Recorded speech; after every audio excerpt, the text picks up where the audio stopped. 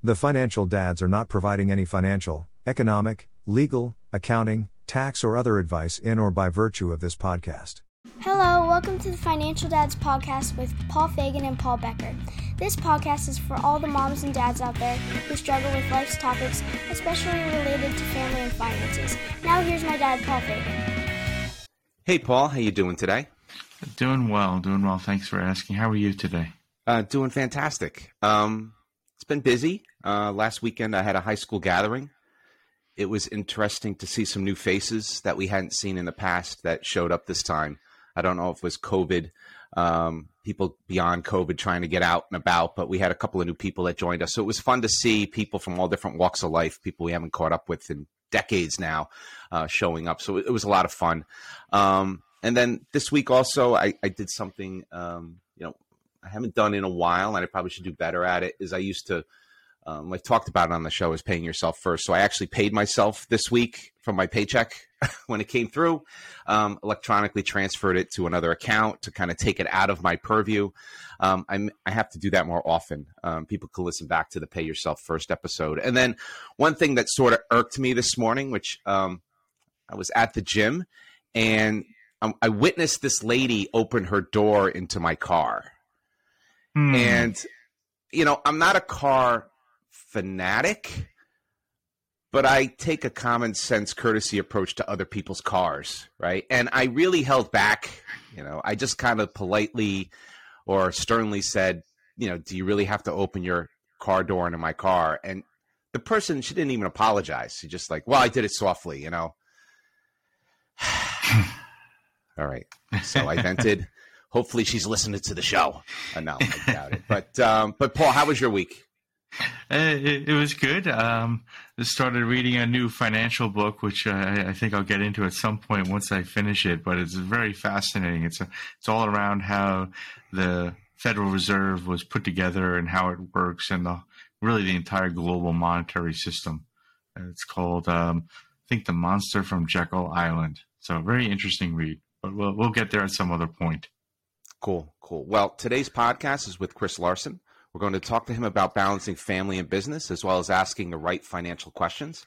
But first, let's talk about some news we saw this past week.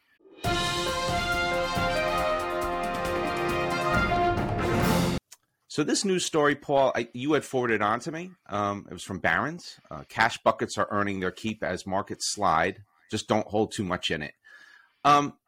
Always an interesting question. How much cash is too much cash? I think the rule of thumb that one of my, I don't want to say mentor, but I'm a big fan of Dave Ramsey. We've talked about him on the show before. Having that 6 to 8 months or 3 to 6 months emergency fund. I like to go a little higher than that if you can. In reality, I love to keep as much cash available as possible, but I understand their point in terms of, you want the money to be in the market given inflationary rates, the way inflation's going and such. But for me, I think in short, I always say, I love the cash and there can never be too much of it around to make me comfortable. Paul, what was your take on this article? So a few things here. One, it was interesting because he's a civil engineer as well, or was trained in school as a civil engineer. So I saw that and talking about cash buckets. I actually sent this article to my parents. My mom would rather the money underneath the mattress, let alone the bank. And my dad's like, no, we got to get the money working for us. So it was very funny to send it to them because this gentleman's, around my dad's age, an engineer as well by training and doing that. It was a great discussion with my parents about it. In fact, my dad's like, what was that other episode you did? So I had to send him some more episodes to go listen to, which was kind of fun. Oh, that's awesome. Well, tell your dad we said hello. Yeah, right. But cash, it's tough. It's a mental safety net for all of us. But yet, when you have inflation, especially the way it's been over the past few months, it's actually you're making negative money. So it is a difficult balance.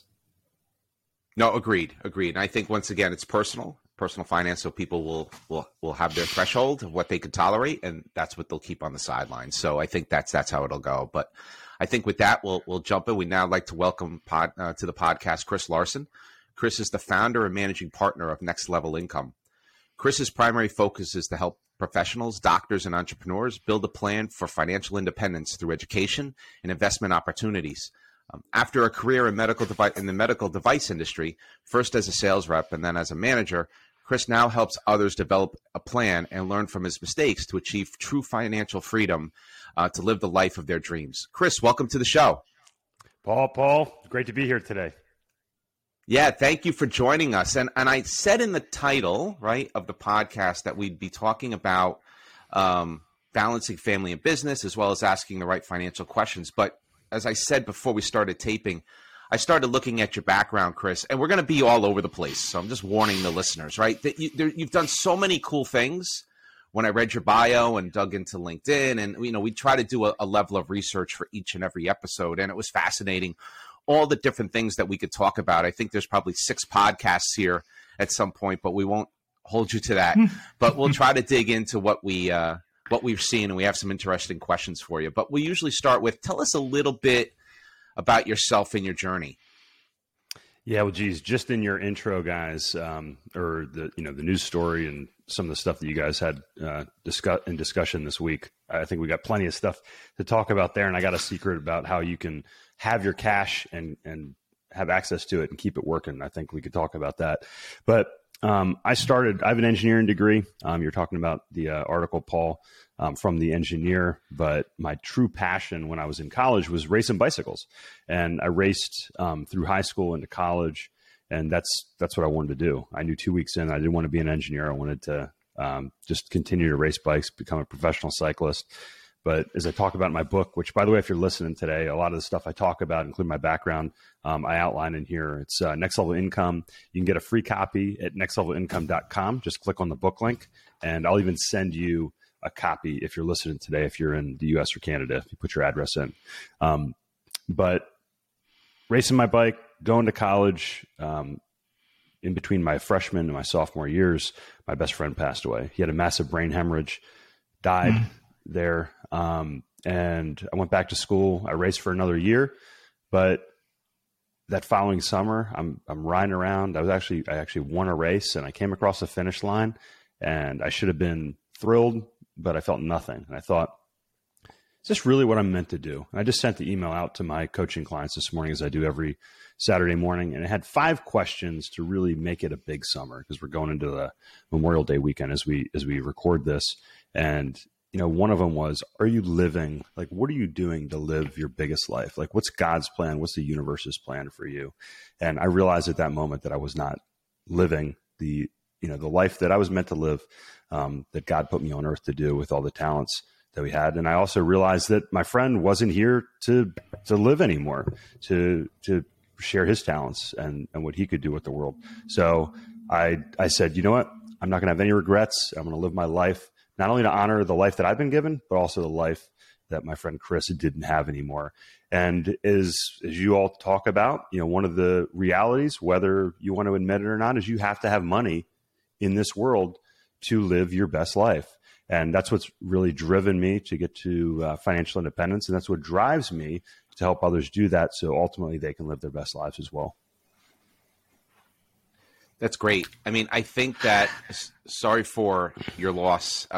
It's one of those things. I did read that as part of your bio, and thanks for telling us that story and opening up on it, which I'm not going to say this. There's never, I don't know if it's not a silver lining. I'm searching for the right words, but you've been able to retire at 38, right? And I know you're kind of working because you enjoy it at this point, right? You're beyond, you're at the point where you said, okay, I love what I'm doing now. I get to do that now, right? Which is great. How does it feel to be retired at 38? And how can you tell us a little bit more about that journey?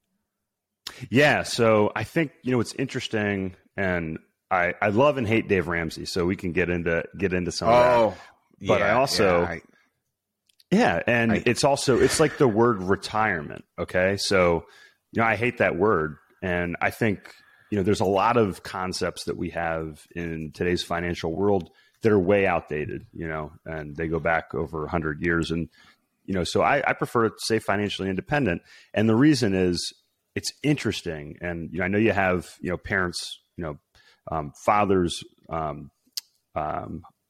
mothers, both ends, even though this is a bunch of fathers here talking here today. But it's interesting, Paul, when I got to the point where I didn't have to work anymore, I was actually very anxious.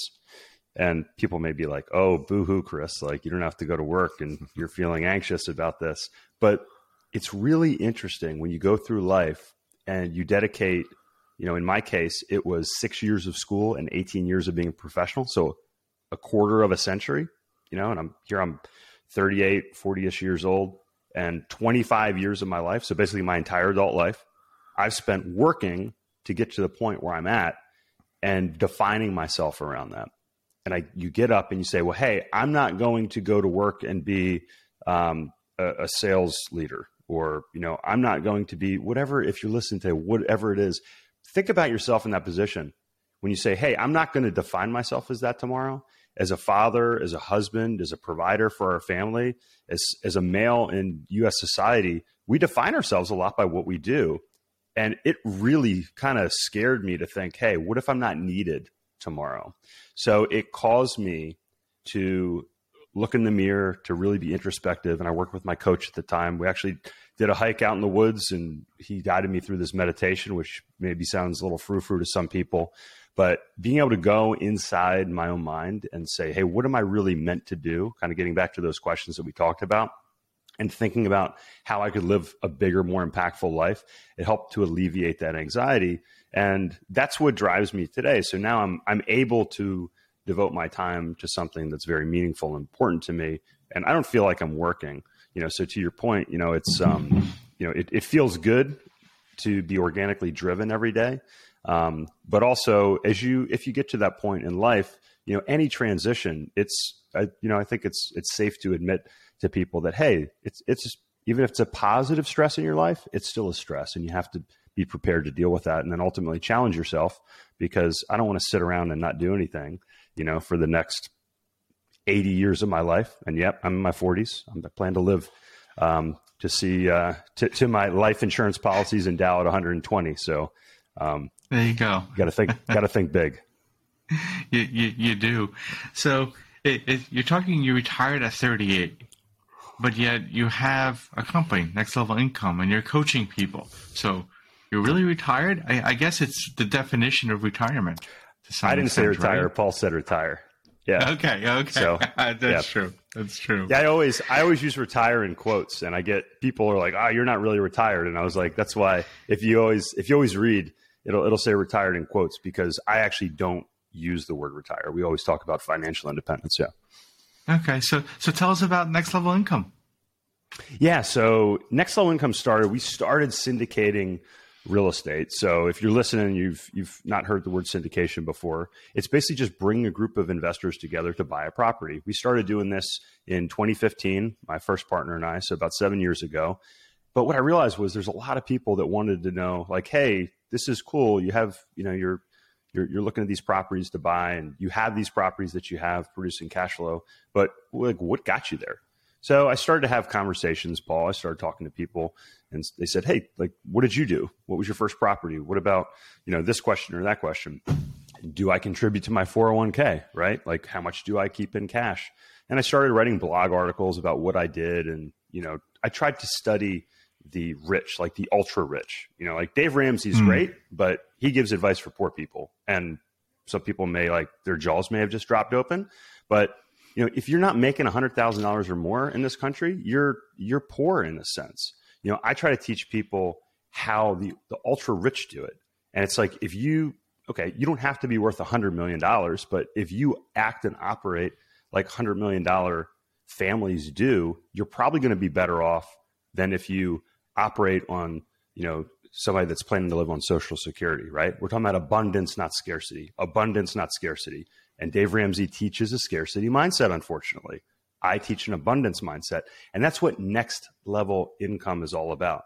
It's about education, teaching people how they can live a life of financial abundance, which ultimately leads towards a life of full abundance, because you can devote yourself to things that are truly meaningful to you, right? If you have the ability to write a check for it, that's not a problem for you. Make sense? If you can write a check for it, it's not a problem. And for you younger listeners, if you could Venmo the money, then it's not a problem for you, right? And then also we have, as we say, we provide opportunities through education as well as investment opportunities to achieve financial independence. So that's kind of the other side of the business. And if you want to learn about that, if you go to the website, there's an invest link and you can apply to learn more about what we do on the investment side. But really, it's about empowering people through education and those opportunities. Wow, very, very, very cool. You triggered a bunch of thoughts, and I'm trying to figure out how to word them to you right now, Chris. But it's so you have to write a check potentially, or if you can write the check, that's great. And the mindset. Listen to you about Dave Ramsey saying, "Oh, he teaches the one mindset where you're teaching the other." But to get to yours, you need to have those buckets of money to do something with and get started, right? So you don't. So, and that's another, okay. So that's another common fallacy, right? So look, my father passed away when I was young. My grandmother made my clothes for me. We ate food out of cans. My first property I bought with less than $3,000. So, you need resources, but you don't have to have the money. There is money everywhere, and there are people that will help you. If you need money, people will partner with you. But the first thing you need to have, Paul, is you need to have the mindset. Okay. You have to have the mindset. You have to start with that abundance mindset, and you have to surround yourself with people that have that same abundance mentality. And it's a big problem in the world today. We pit one group against another, and it's like, if these people don't pay you enough, then you can't do this thing. There's money everywhere. There are resources everywhere. It's like college. It's like, everybody deserves an education. With the internet, you can learn anything that you want, just like this show. There's so much information out there. And the problem isn't that we don't have enough. It's that we have too much. And we needed to learn what are the proper areas to focus on. With that focus, whether you're an athlete or you're a student or you're a professional, you're a parent, with that focus, you can be successful. Yeah, there's a lot of great pieces there to unpack, Chris. And I'm going to dial it back to, and I think I read this as well, where you managed to buy your first multifamily home at the age of 21 with only $3,000 in the bank. So that proves your point that it can be done with very little resources. I'd love to hear a little bit more about that, if you could elaborate on how you did that, because that would probably be the blueprint that people are looking for. Yeah. So, people ask, and it was a townhouse. So it wasn't an apartment at that point, but I just started buying single family rentals. But I can tell that story. I can also so I got a story. I have a younger gentleman. He called me because somebody may say, well, Chris, that's not realistic. You bought that in 1997, right? And okay. So let's take a story today. So I had a younger gentleman call me. He said, "Hey, Chris, my wife and I, we're trying to get to this point where, like you were saying, Paul, we have these buckets of money. We're trying to create other cash flow streams." And, I said, well, I asked him some questions, and they just bought this house, and he had a kind of like a rundown garage or barn on the property. Well, we live in Western Carolina, and there's a lot of tourists that come here. And he's like, "Hey, we're looking at buying a rental property." And I said, and he's telling me, I was like, "Well, what do you have now?" He's like, "Well, we just bought a house," and he's telling me about the property. I said, "What are you doing with that old barn?" And he said, "Oh, I don't know. We might tear it down." I said, "Well, that sounds like a pretty cool, structure there. What if you converted that to like a short-term rental, almost like glamping, right?" So he spent they saved $25,000, young couple, converted it, and now it's a short-term rental, and it pays their expenses on their property. It pays for their mortgage, right? So, 20, 30 years ago, 1997, that strategy wouldn't have worked. There was no Airbnb.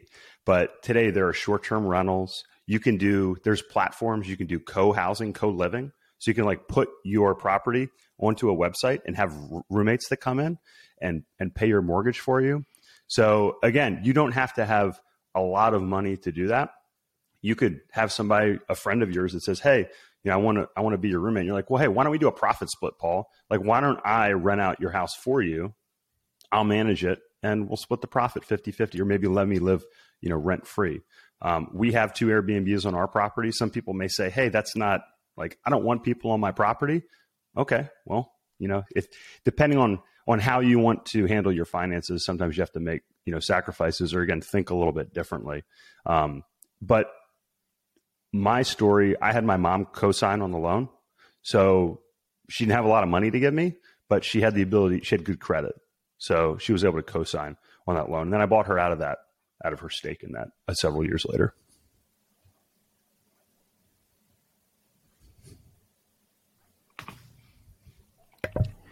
You just triggered some thoughts that I had recently in the discussion with a family member around the same thing, right? So I was looking at a piece of property, and I'm in full transparency, I don't have any investment property, but I'm starting to look at it. We have a Awesome. friend of ours from college that's been doing a lot of stuff in this space, and it kind of prompted the energy to kind of take a look at some of this stuff.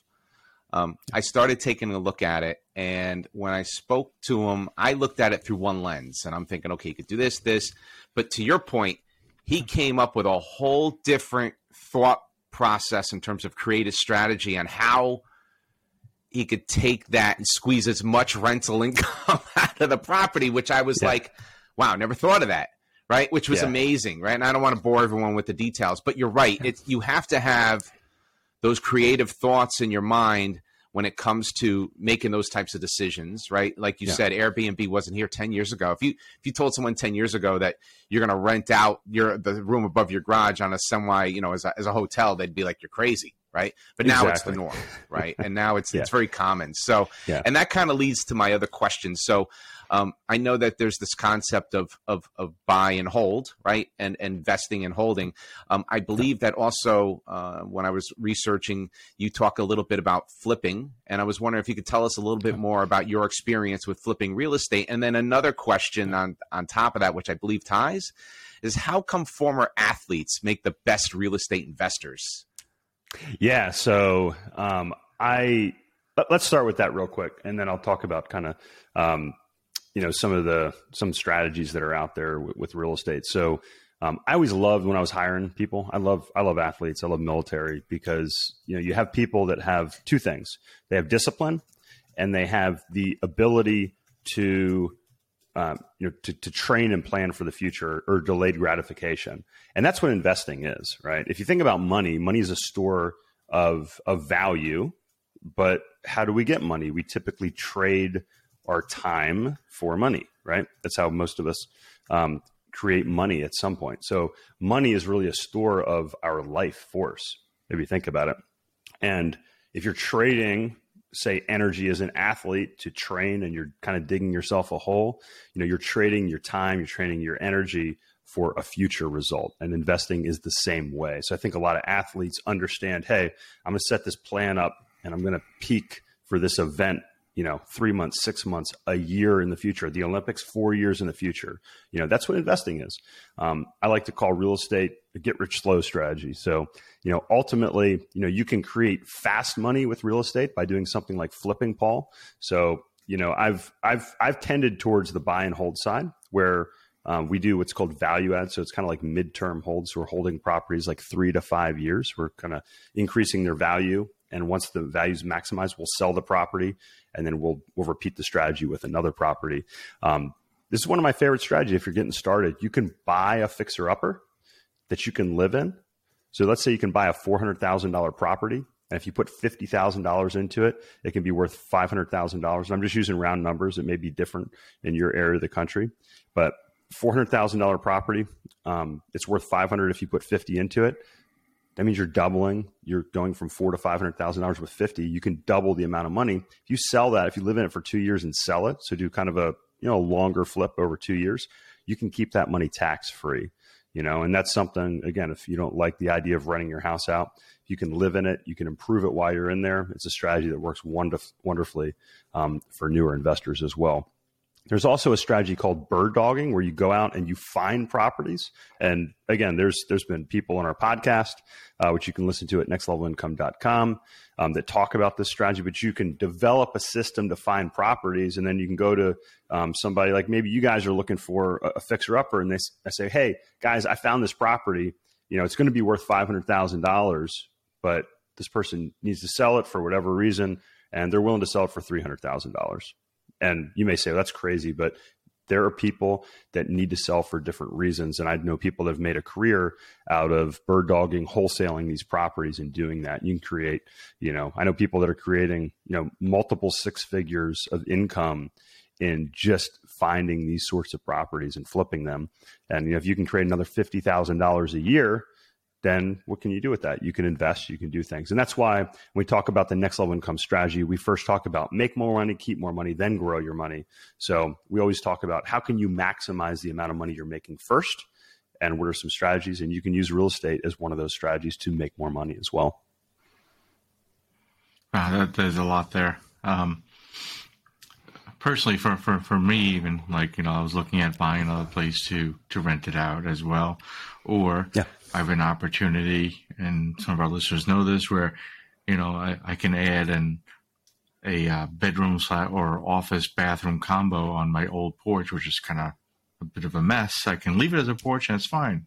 But if I want to make it into an office room or a bedroom, okay, it's going to cost me a lot of money to do. Say it costs me, I'm going to go crazy. Say it's $100,000 to do, right? Sure. But, speaking with a real estate friend, that would add, perhaps 75% on top of that $100,000 to do it.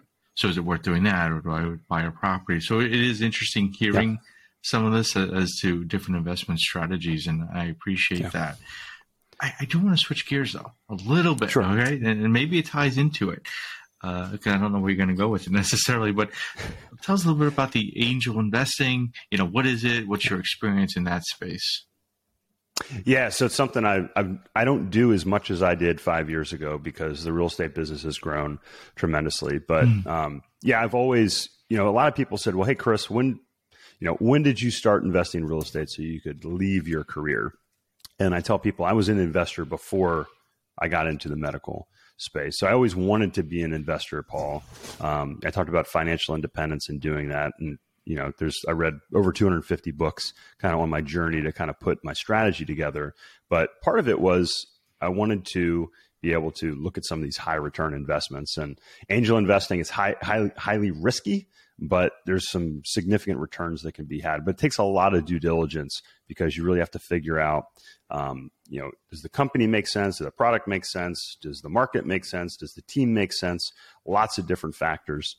Takes a lot of time. And with the amount of deal flow we have now on the real estate side, I can't quite keep up with the due diligence that I used to on that. But it's very, very interesting. It's a nice complement to something that's kind of slow and steady and boring, like the real estate that we do. Yeah. So I want to go back to real estate now. Sorry, listeners, but because something came into my head that I probably should have asked you before the angel investing one. And that is the market, especially in certain parts of the country, are just, growing exponentially, double-digit percentages every year in cost. And now interest rates are going up, and the Fed's raising them. They're going to raise them again soon. How do you go about finding that bird dog property, that wholesale property? I'm sure a lot of folks would be interested in understanding, where do you get started on that? Is it just a Google search? Yeah. So if you want to learn more about a specific strategy, again, I encourage you to check out our podcast. Laura Alamery, I'm probably mispronouncing her name, but she was just on the podcast. I think it was episode 101. And she talks about some of these different strategies about how do you go out, how do you build a system to find these properties. Look, one of my favorite things is that the opportunity of a lifetime comes along every day. And today, what happens is we think linearly. All right. So I'm an engineer. We talk about linear. We talk about curvilinear. Real estate goes in cycles. It's not linear. So if you've only been investing for 10 years and you look back, you are in for some trouble ahead if you factor only the past 10 years into your investment thesis and plans. If you look at real estate, you go all the way back to 1850s, since we started tracking this in this country, real estate goes in 18.5-year cycles. So we are coming towards the end of this 18.5-year cycle. We have about 3 more years left.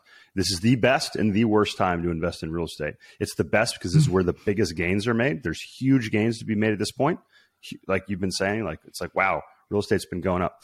Go back 18 years, early 2000s, we could hear the exact same thing. And the strategies that worked then did not work in 2012 because you couldn't get financing. You couldn't do a lot of these things. So number one, listen to episode 100 on my podcast. You'll learn about the real estate cycles and you can learn about what strategies work in this period. But then also pick a strategy and then you can go and say, okay, what makes sense in this market? Flipping makes sense in this market. Wholesaling makes sense in this market.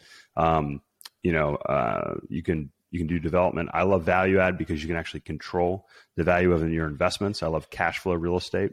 You get too speculative at this point in time, you can get run over by that truck when the economy turns. Yeah, that is interesting. When you start talking about kind of the returns and the cash flows and stuff like that, I've been looking at some stuff lately, and to your point, the opportunities come. The lifetime ones probably come every day. You really have to have that keen eye to find them because a lot of them are not there, right? And when you start running the math closely on these properties, that are generally listed, kind of, you really don't see the cash flow and you kind of have to move on and go to the next one and the next one. And then eventually, like you said, you'll hit the mark where you find that. I got two questions for you, and they're both very different questions. One is, and I had asked this of our friend Dave, with all your rental experience, like, have you had any real horror stories when it comes to a renter? And then a completely unrelated question, how do you balance family and business? You have a lot going on. You have your family. I know you say, quote unquote, you're retired. Now I get it. You're not quite retired, but you are enjoying what you're doing, but you still have to balance that enthusiasm and everything you're doing and the passion for this business with your family. So if you can answer both those questions, I'd appreciate it. Yeah. So horror story. So, and then we can talk about, balance. So I've been fortunate. I don't have any true horror stories. But I have one that I was a part of. So my stepfather bought a property here in Asheville, North Carolina, and he didn't screen his tenants. Okay. Like financially, didn't run a credit check. And look, if you're going to do any of this, you got to run it like a business. The last thing you want to do is have somebody that you don't know. Well, this guy was a felon, and he hit a woman. I don't think intentionally, but he hit a woman that was walking, killed her, and he had an arrest warrant out. So lo and behold, he ends up in jail. And I actually read the story, but my father's telling me, "Oh, this guy's in jail. He can't pay the rent." And I'm like, "What the heck is going on here?" I looked into it, and this had happened before he started renting the house. And I just said, what the heck are you doing? And he asked my wife to help with this. And I said, I'm not going to let her help you with tenants anymore. Like you're not even doing background checks. And it shocked me. Okay. So that was horrific for me to hear that my wife was here walking into a house, showing it to somebody that my stepfather hadn't done a background check on. And that's terrible. So lo and behold, he ends up replacing, these people. They have somebody come into the property. And by the way, I don't own these residential properties anymore. I've sold all mine off. We do commercial now. And this is a big reason why I don't want to deal with this stuff. But the renter that came in behind them, there was a leak in the dishwasher, and it leaked for months, leaked through the ceiling, grew a ton of mold. They exit. He comes in. He does the inspection. He's like, "Wow, there's a big leak here." He goes underneath. He sees this mold. 6 months it took to repair, to get somebody in there to do it. 6 months without income. So yeah, that was, again, there's a lot of things you can do to avoid those situations. Like run your real estate investment like a business. Treat it like a business. Do all the right things. But that's. I've got a lot of stories from a lot of different friends and different people, but that's about as close as you can get to me there. But then when it comes to balance, so, again, going back to the athlete analogy. So if we say, okay, why did I hire athletes? Why do athletes make good investors? You look at athletes. If you said, "Hey, how do you train? You're a professional athlete. How do you train?" They don't train the same way every day, right? Like on game day, they're not going to do the same training. Now, Jordan, you could say, well, Jordan still trained like 6 hours a day. He's a freak, but Jordan still went in cycles, right? You have effort and you have recovery. And it's the same thing with your family. So I think if you look at life as cyclical, it ebbs and flows. I used to juggle. Like in middle school, I juggled a lot with a buddy. Yeah, I'm super cool. Like I was in the marching band, I juggled, I was in math club, so I'm super cool. And when you juggle, if one of those balls is glass, so let's say you got 5 balls, you have health, you have your family, you have your friends, you have your business, you have, fun stuff that you like to do, right? Some of those balls are glass. You cannot drop that. Your family, your health, you cannot drop those balls in your life. So what do? You prioritize. So when I lay out my schedule, Paul, what I do is for instance, we looked last week and I say, okay, I have my workouts on there. I have the trip. I coach my son's cycling team at his school. So I have that trip on there. I prioritize that. I block it off. Then I fill my time in around that with anything work related. And what that does is, again, going back to the concepts that we talked about, focus is key, right? So if I say I'm going to work 30 hours a week, what am I going to do in those 30 hours? I'm probably going to accomplish everything that I need to get done in that amount of time because I have a limited amount of time. When I was training, when I was still racing my bicycle and I was working and I was on call, people be like, man, I just don't have the time to train and compete in these like pro-am events like you do. And I'm like, well, how much do you train? I train 15 hours a week. I'm like, well, I train 7 hours a week. How could I get by with 7 hours of training? And the answer was focus. So when I would do my workouts, they would be very focused, very intense. So then if you have a limited amount of time, when you're with your family, turn your phone off. When you're recording a podcast, I have the office doors shut. My boys are downstairs watching, a little bit of TV right now because it's the weekend. So it's like you have to segregate and focus. If you're trying to balance everything all at the same time and blend stuff in here and there, it doesn't work because it's like trying to catch all the balls when you're juggling, hold them all at the same time. You can't do that. Sometimes they have to be in the air. You're very focused on the ones in your hands at the time, and the other ones you have to let them float and be confident that they're going to land where they need to be when they need to do it. Hopefully that analogy makes sense. That was a wonderful analogy. I love it. And I think I heard something around the juggling glass balls one of the times from some worded some other way. So it definitely resonates, and it's always wonderful to hear that. So we have 2 questions. We merge them into one now, kind of, that we'd love to ask all of our guests now. So what is the biggest financial mistake you've made, and what's the single best piece of advice you've received? What was the first question there, Paul? I didn't catch the Sure, sorry. Yeah. What is the biggest financial mistake you've made? Mistake. Got it. So diversifying is probably like kind of a piece around that. But I think the biggest mistake that people make, I'm gonna kind of answer this question in a roundabout fashion, is putting your faith in traditional retirement planning, like people like maxing out your 401k. So hear me out on this. Mm-hmm. If you put all your money in your 401k, you have to wait until you're at least 59 and a half to quote unquote retire to get that money penalty free, right? How much money do you need to retire? I just saw a statistic this morning. Millennials think that you need $300,000 to retire. That's it. That's crazy. Like, good luck. It's like, I don't know where they came up with that number. But how much money do you need to retire? How much income is that going to be producing? When can you get access to that money? What is your tax rate going to be in the future? If you put money into a qualified retirement plan, you are inherently believing that your tax rate will be lower in the future. Let me explain. If your tax rate's 20% today and it's 20% in the future and you earn 10%, it doesn't matter if you invest that money pre-tax or if you invest that money post-tax. If you're paying today or in the future, it's the exact same amount of money. Retirement planning is based on, I said, century-old concepts, right? We think that we're going to make less money in the future, or we think tax rates are going to go down in the future. Otherwise, it makes no sense to put money into a traditional retirement plan. This is where Dave Ramsey, he can come argue with me, which I'm sure he doesn't listen to me. He doesn't need to. He makes too much money. And he probably doesn't follow his own advice, by the way.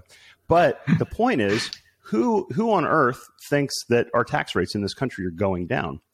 So that means you think you're going to make less money in the future. Again, now we're talking about scarcity mindset versus abundance. See how we come back around?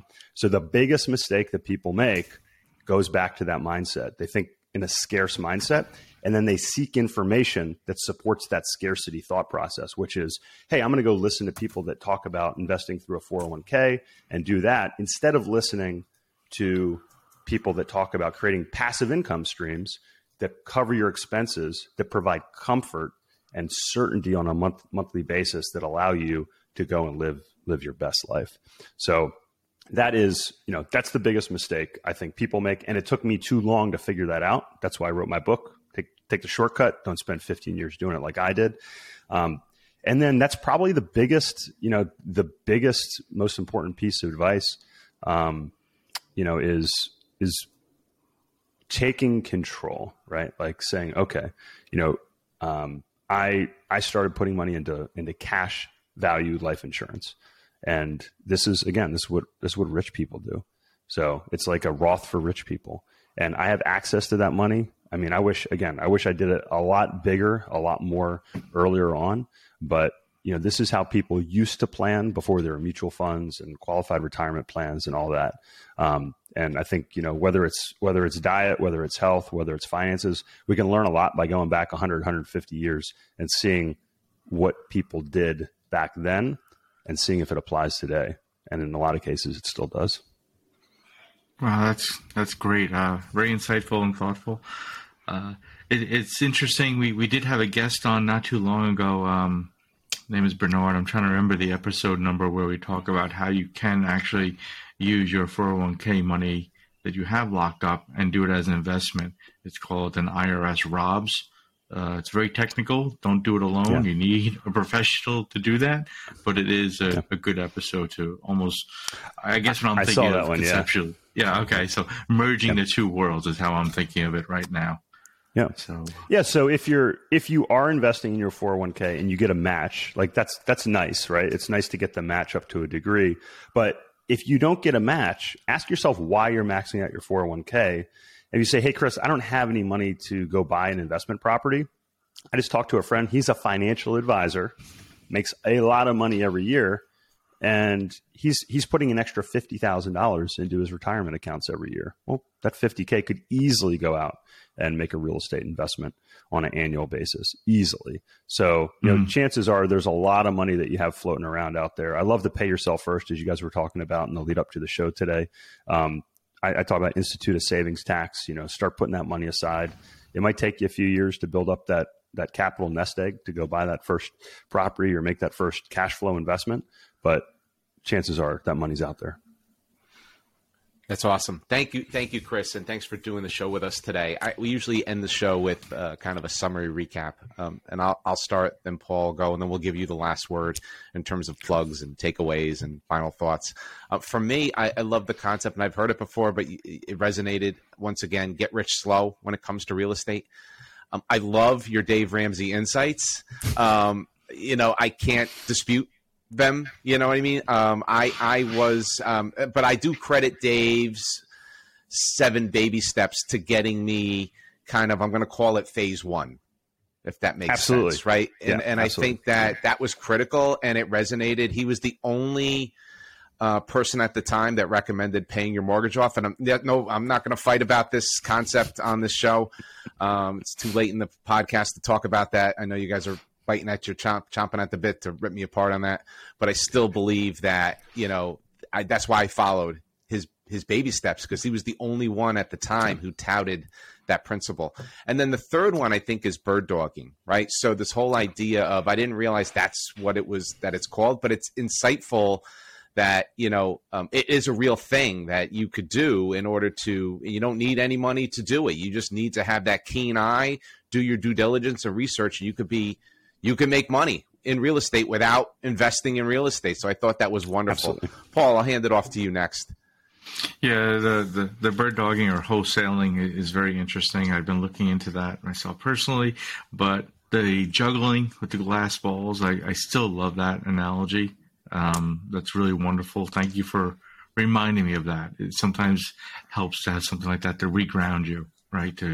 I always feel like I personally do have a lot of balls in the air, and got to balance it. And then you have to think about investing as delayed value, sort of the way you worded it, something like that. And the analogy to sports athletes. So that was really helpful. It's a great mental picture. And I think that's how a lot of people learn. Painting that mental picture is a great way to do it versus just words. So thank you for that. Absolutely. So first off, I'll acknowledge, Paul, it's wealth, and creating wealth is a stepwise process. So if you're training for a marathon, you're just not like, hey, I'm going to go follow this marathon training program if you haven't run in years, right? And Dave Ramsey does a phenomenal job of helping people get to that first level and get ready, get your financial house in order, if you will. But once you're there, then you have to say, okay, terrific. Now I've got the base built. How do I get to that next level? And that's where we try to come in with our resources. So, and you can actually listen to my podcast on whether or not I think you should pay off your mortgage. But the great thing is, if you're going down that path, you've already put all these discipline pieces in place to give you the necessary steps to go to that next level. I'm just going to summarize with a bunch of resources we have for free on our website. The book, nextlevelincome.com, click on the book link. We didn't even get to the special resource that I put together for parents that are listening today called 5 Ways to Set Your Kids Up for Financial Success. But if you go to nextlevelincome.com/kids, you'll see the 5 steps that we use in our family to help teach our kids to be money pros. We got the podcast, we got the blog, everything out there is there for free for you to learn from. I love what you guys are doing, Paul, and hopefully the website, the resources in this conversation can help anyone listening here today get to your personal next level. Awesome. Thank you, Chris. And one last thing, we have a favor we'd like to ask our listeners. Please go to YouTube and search for Financial Dads, and please subscribe to our channel. We would really appreciate it. Well, Paul and Chris, I thoroughly enjoyed our discussion today, and I'm personally looking forward to the next one. Thanks, everyone, for downloading our podcast. If you have any questions or comments, please email us at financialdads@gmail.com or check us out on Facebook. Just go to financialdads.com. So with that, this is Paul and Paul reminding you, managing finances can be stressful, but that's why the Financial Dads are here to help you plan for success. Have a good one, everybody. Be well, and thank you.